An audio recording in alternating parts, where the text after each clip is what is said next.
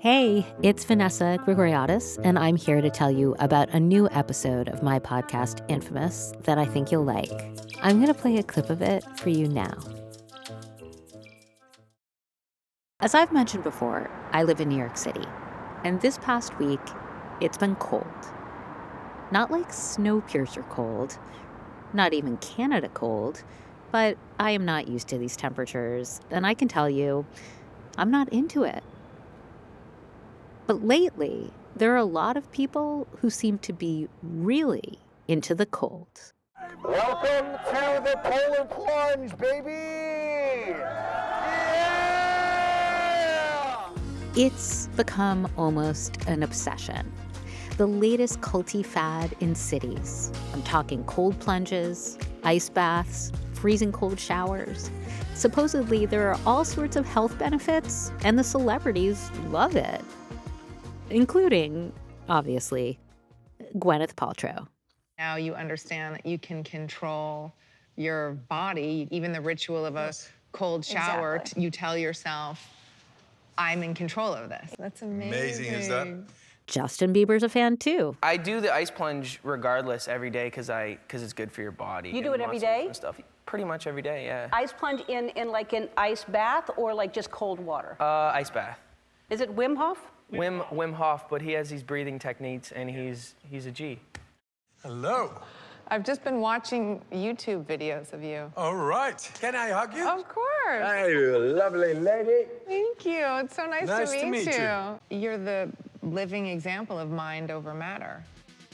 Nowadays, the cold is so hot. And it's all thanks to that man, Wim Hof, who likes to call himself the Iceman. Hey guys, I'm the Iceman.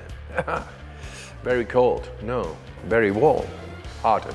The reality is it goes back 2,000, 3,000 years. You know, the Stoics talked about it. The yogis talked about it. This idea of cold plunges goes throughout all of history because it's a thing that we've always done, challenging cold. There's also Porfiry Ivanov, who was until 1980. He was a Russian Christian water saint, a guy who preached cold water. And then Wim Hof looks exactly like Porfiry Ivanov, really funny. And he's preaching the same stuff. So we see this cycle come over and over again. And I think to every generation, they're like, hey, we're too comfortable. Hey, let's go in ice water. And Wim is the current guy doing it. Let me read your description of him. He wore a green hat and had a red nose and ruddy skin that made him appear a little gnomish. He was bursting with energy, talked loudly, and smelled like an onion. Yeah, like a pleasant little gnomish onion. Yeah, breathwork Santa. I followed him for 10 years. I eventually hiked up Mount Kilimanjaro with him in my underwear, and it was negative 30 degrees outside. We made it to the top, which is Gilman's Point. We have done it with the Wim Hof himself. And it wasn't warm, but I made it, right? I made it.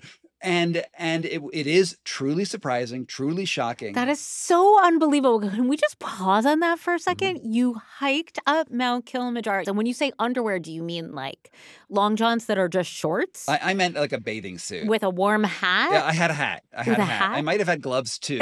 And okay. A bathing suit. And you're pouring wet.